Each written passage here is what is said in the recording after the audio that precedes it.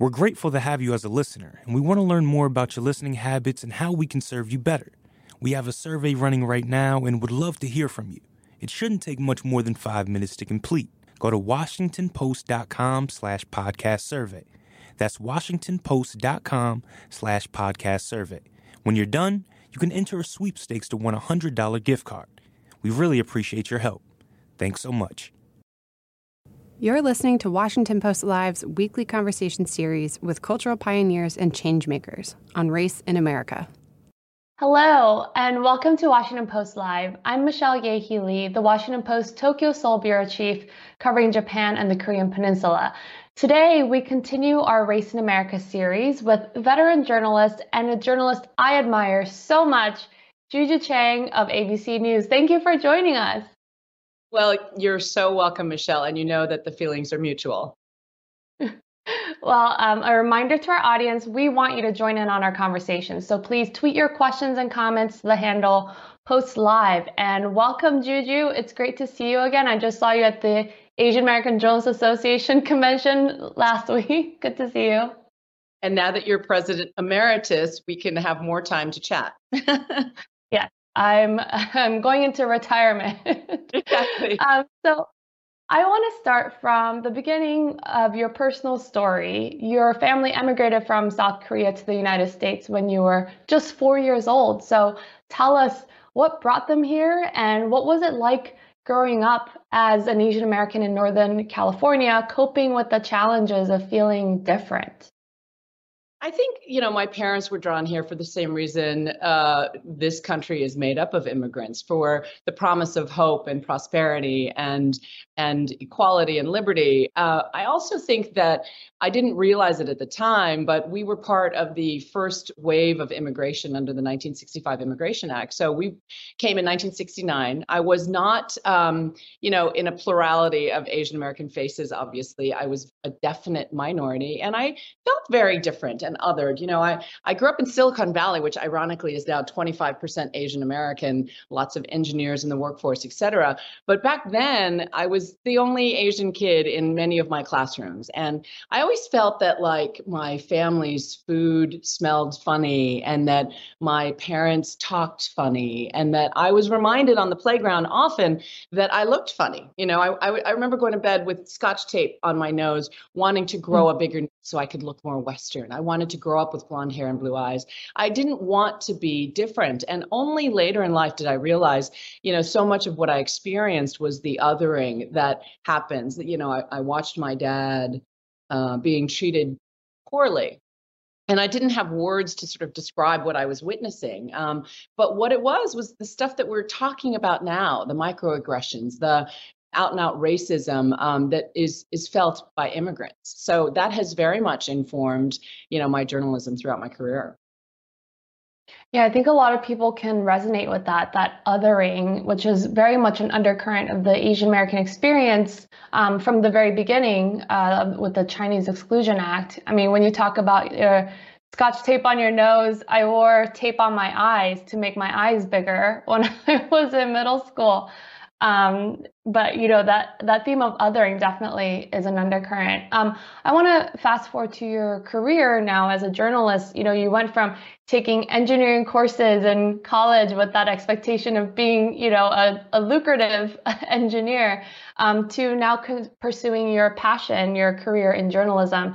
What attracted you to journalism and specifically the medium of TV news? Well, basically, in historical context, Apple was just taking off when I was a freshman at Stanford. I went from typing my papers on a typewriter to a Apple PC. But the bottom line to me was that I did not do well in my engineering classes, and I aced a political science class, literally an A+, and thus, breaking the stereotype that Asians are good at math. And I decided that I wanted to, for the first time in my life, do what I wanted to do because my well-meaning parents wanted me to be an engineer. But my mom was the one who said, that Connie Chung, she basically gets paid to talk for a living. You could do that. You talk a lot, basically. And that was really the North Star for me because there weren't a lot of Asians in broadcasting. And arguably still aren't enough. And so over the years, I've become friends with Connie, and I tell her the story, and she's like, "Oh, Juju, if I had a nickel for every young woman like you who said that to me." She's just a real role model, truly. So what's it like for you to see the increase of Asian Americans in newsrooms in general? I mean, there are, a lot of us now, still not enough, I think, but certainly in broadcast news, a lot of people coming up through the local ranks. What do you make of that progress, and also room for greater opportunities in the future to increase representation? Sure. I graduated from college in '87, right? And so I have seen a lot of progress made. We've been talking about the pipeline for 30 years. But what I see is an absolute example of transparency, because what you see on air is very transparent. And so you have a diverse and inclusive and reflective set of reporters, right? You often see a Hispanic reporters, Black reporters, Asian American reporters.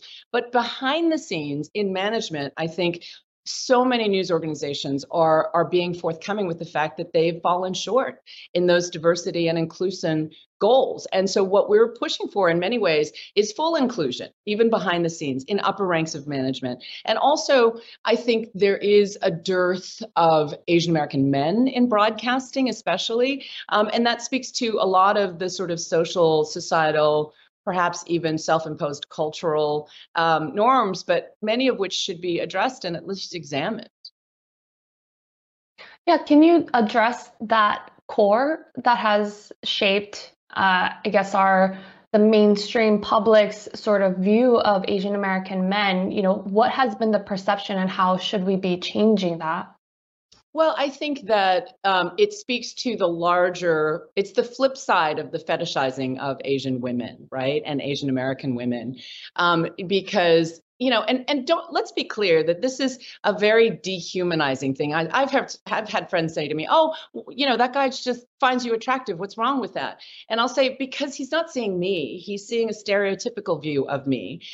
It's dehumanizing in that sense. And the flip side of the fetishizing and hypersexualization of Asian women is the emasculation of Asian men in many ways. We see it in movies, we see it in stereotypes. And I think that in many ways informs sort of the way local news anchor teams have been shaped, right? And AAJA helped look at a study of it. And this isn't just our opinion, right? This is based on data that was collected on the number of Asian American men in broadcasting. Yeah, the issue of emasculation, I think juxtaposing that to the other side of fetishization of women is that's really fascinating. And it's really this portrayal of Asian American men as like the IT guy, or the nerdy guy, or the weak guy who's not really strong, or buff, or anything like that. And that's really, I think, over a really long time become ingrained in ways that perhaps we don't articulate enough. That I see this changing now in the mainstream with new actors and new roles for Asian American men, but I do think there's a long way to go, specifically in broadcast news. I think it's an apt title, Race in America, Giving Voice, because we have to give voice to these kinds of issues so that people become aware and can start doing things to counteract it. So we have a Twitter question from John Chen at Big Kid. From your seat, Juju, what do you think needs to happen to get more APIs into executive positions, both from APIs and allies? This really gets to something that I know you feel very passionate about.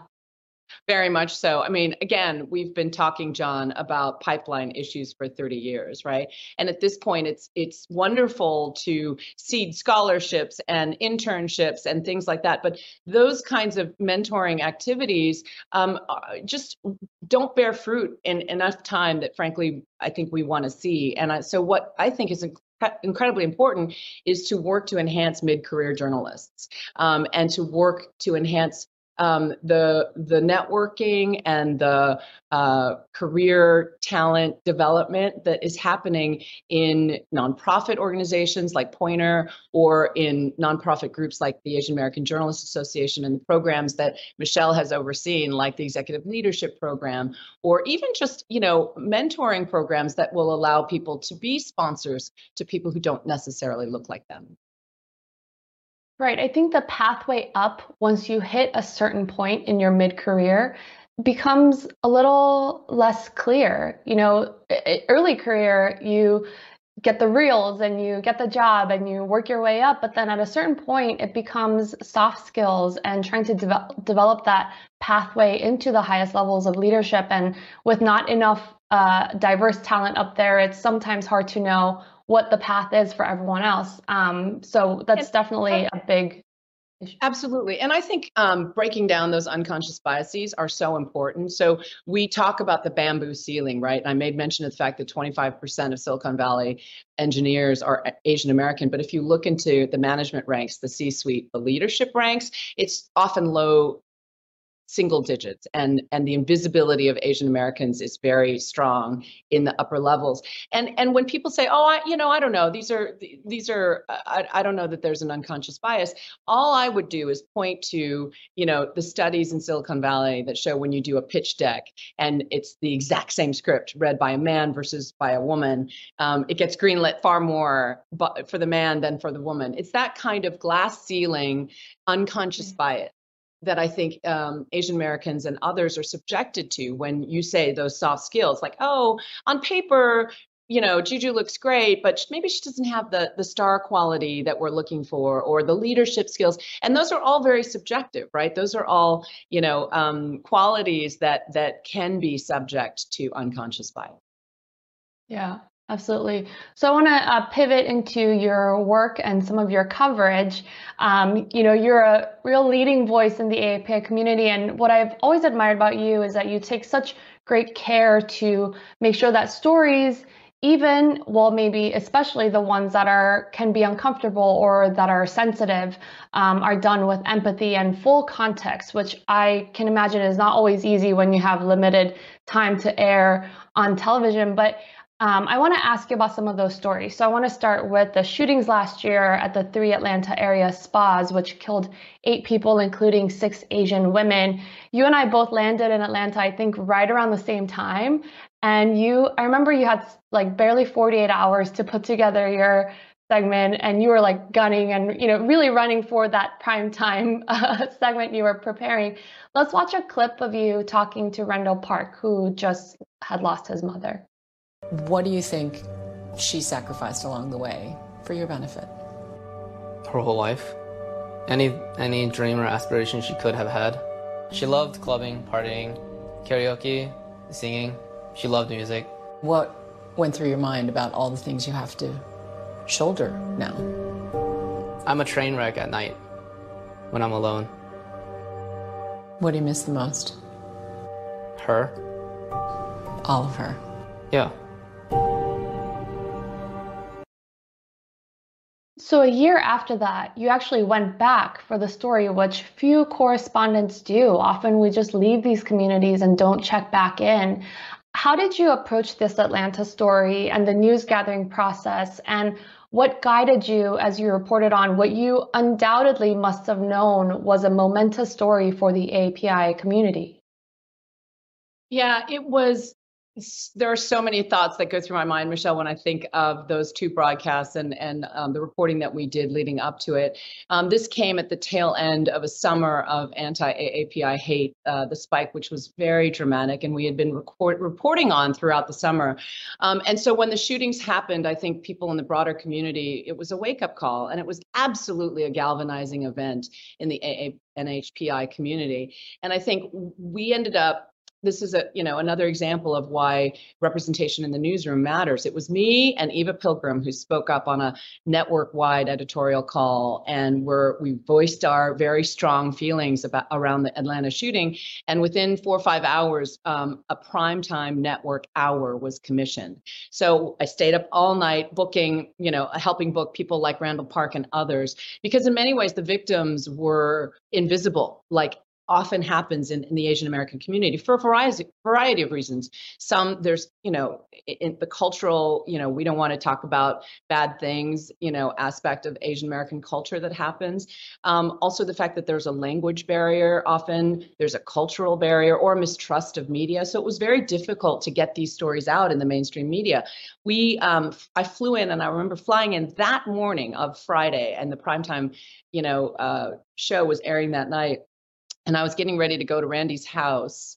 And I thought to myself, I can't believe we have to crash this primetime hour in 48 hours. And then I realized, actually, no, this is the culmination of 30 years of reporting that I've done, right? How many mass shootings have I been to and covered and talked to family members who are in severe shock and grief, right? I've been to Vegas and Newtown and Pulse nightclub in Orlando, right? I'd done stories about human trafficking, so I understood the complexities of, sex work and what that means, and obviously lived and experienced the immigrant suffering and sacrifices in my own family. And that lived experience and all of that reporting, I helped found an organization for Korean Americans in New York, which helped me understand, how wrong the model minority myth is about Asian Americans, when 1 in 4 Korean Americans in Northern Jersey are uninsured. So many are undocumented. Many are invisible because they're delivering Chinese food dinners or painting nails in salons or working 6 days a week in the liquor store. And they're invisible to the broad street because instead what you see are crazy rich Asians, right? Or this perception that we're a model minority. All of that went into reporting the Asian American spa shootings in Atlanta. So when I sat down with Randy Park, I brought all of that with me, right? And so, we interviewed 2 victims' children. One was a Chinese American whose mother had immigrated and had like a rice cooker in the back and scrimped and saved and went to school at night to become a licensed massage therapist. And she had signs on the wall. I saw them that said, no sex, and she was absolutely adamant that that was not going to take place in her establishment. Randy's mom, was a different story. Randy's mom told him that she worked in a beauty salon, but he said when he became a teenager, he felt that there was something shady going on. And so he confronted her. So we talked about this confrontation on national television, where he said, basically, I said, what did you say to your mother? And he looked at me. I mean, you have to understand, I have a son about his age, and he looked me in the eye and he said, would you tell your son if you worked in a place like this? And I just sort of sat there for a second. I knew what my answer was, but I'm a journalist. I said, that's a really good question, Randy. And he said, I talked to her and I said, I don't like that you lied to me about what we were doing. He said, I also don't like the fact that you might be unsafe. I don't like that.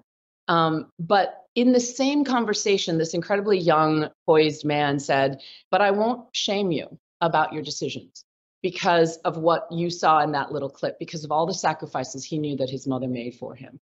So when he put up a little GoFundMe request, by the time I got there, there was this one headline in the Daily Beast that said, Randall Park calls BS on the sheriff of Cherokee County, who said, the shooter, in his initial interview said, he was addicted to sex. He was trying to get rid of his addiction. And therefore, this was not about race. This was about sex. And so Randy says, BS. And by the time, you could look at it now, but by the time the end of the week happened, he had raised $1.7 million on GoFundMe. If you Google it now, Randy Park and GoFundMe, it's over $3 million. And I was like, what is going on? And so I'm like scrolling through all of the donations, $50, $75. These are all small dollar donations. There was no big, like, let me give you $1 million check, right? And they were all written by either immigrants or people who had compassion for immigrants.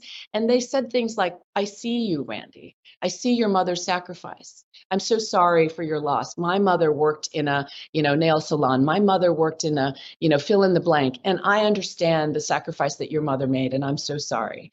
And so, $3+ million later, I think is a stunning example of why that event was a wake-up call for Asian Americans and a unifying event, because as you well know, Michelle, in the Asian American community, we come from a very diverse diaspora with dozens of countries, even more cultures and dialects, faith traditions, linguistic, dialects. And so when we come to the United States, we are then separated geographically, we're separated linguistically, we're separated politically on different parts of the spectrum. But this mass shooting was a moment where Asian Americans stood up and said, wait, we know what this feeling is like. We know what it feels like to be othered. And so in that way, it was, I think, a watershed moment. Yeah, and I think you were really able to pull that out of Randall and also the other families, even under that tight deadline, because you had that perspective and the historical context. And it's really, I mean, it's hard for me to overstate how big of a feat that was for you, for journalism, journalistically, to be able to draw that out, given all of the complexities that were surfacing right around that time of, the really internalized, perceptions of Asian American women that were surfacing. But I also want to turn to a different story and then take a Twitter question. I want to ask you about Vilma Carey, the Filipino-American woman who was brutally attacked while she was on her way to church in Manhattan, and she was shouted at with racial expletive as well. And this was one of the many stories that you had covered relating to anti-Asian violence. And Vilma turned the assault into something that is empowering for the AAPI community. And I know that this interview was not the easiest for you to secure, but it also ended up being very memorable for you. So tell us about that story, and then what you took away from that experience about how the AAPI community should be responding to this ongoing anti-Asian hate and violence. Vilma Carey is such a heroine to me. She's a Filipino American, and she, the hallmark of her attack, sadly, was that it was captured on surveillance camera, and there were scenes of lobby personnel closing the doors as the attack was going on the sidewalk in front. And we spoke to the building, and they said, "Oh, that tape was taken out of context," et cetera, et cetera. There's more to the story, so we left it at that. But what her attack showed was the intersectionality of so many issues that happen in so many of these attacks, right? She was attacked by a man who had just been released from prison for killing his own mother, who had a long history of mental illness and was having a psychotic break.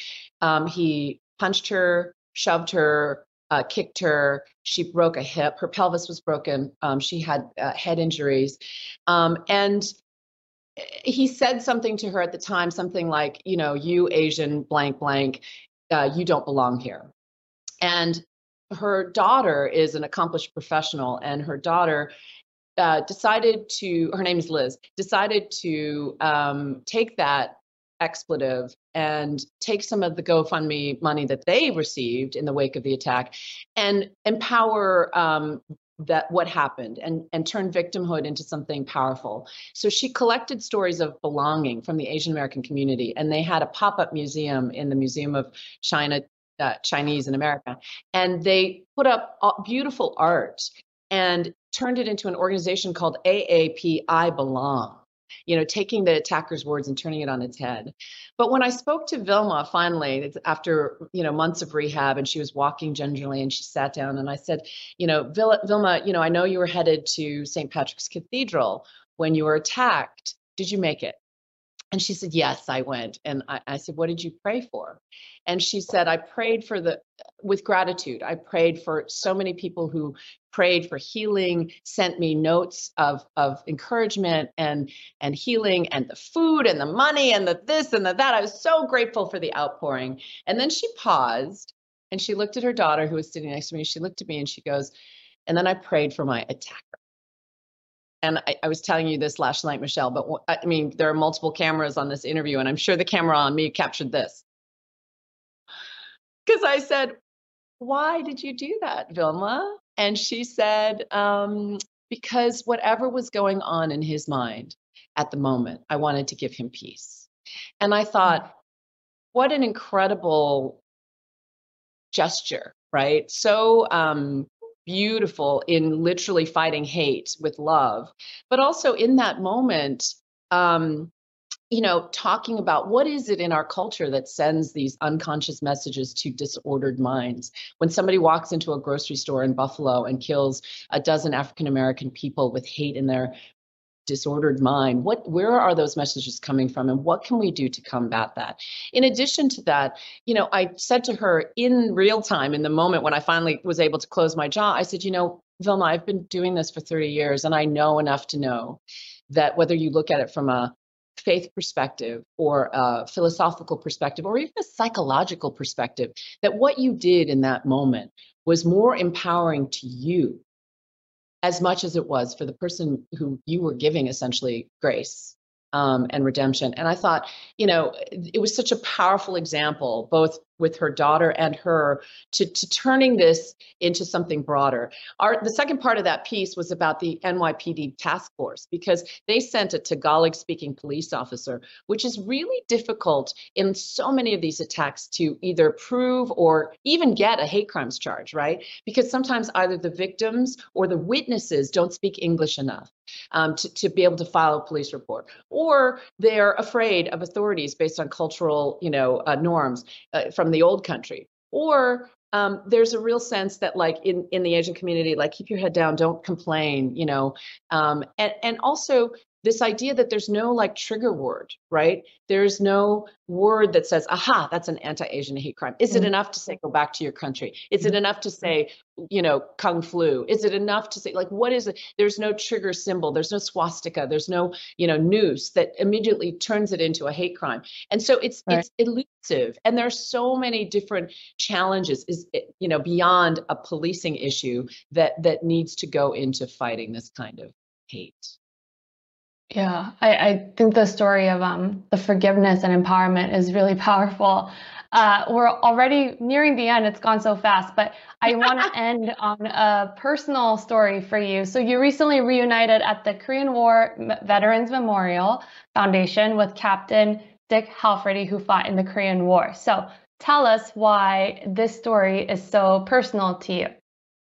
Well, that's Dick Halferty. He's all of 91 years young. And we met for the first time in Seoul 12 years ago. And that's his brother, Van Halferty, who he lost in the Korean War, who fought alongside him. And I have to say, the sacrifice of 1.5 million Americans who went to Korea to fight in the name of democracy and freedom is just a stirring example to me of the human spirit. At the time, he met my uncle, my great uncle, actually, who was a fighter pilot in the Korean War, and they met as old war veterans do and told war stories, but also talked about common values.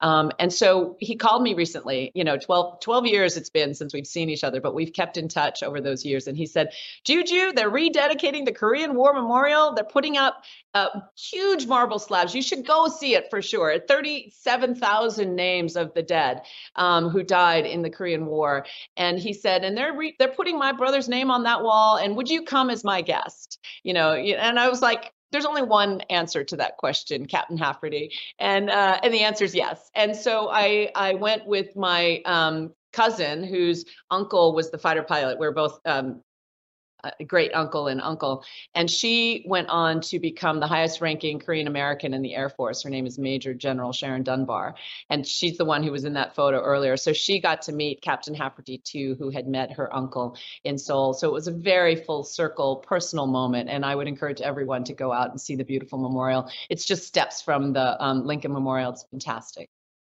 Well, thank you so much. I want to ask one super final quick question, which is, looking forward for the future generations of journalists who are coming up, really owning their identity and hoping to inform their journalism and make the newsroom and coverage more diverse.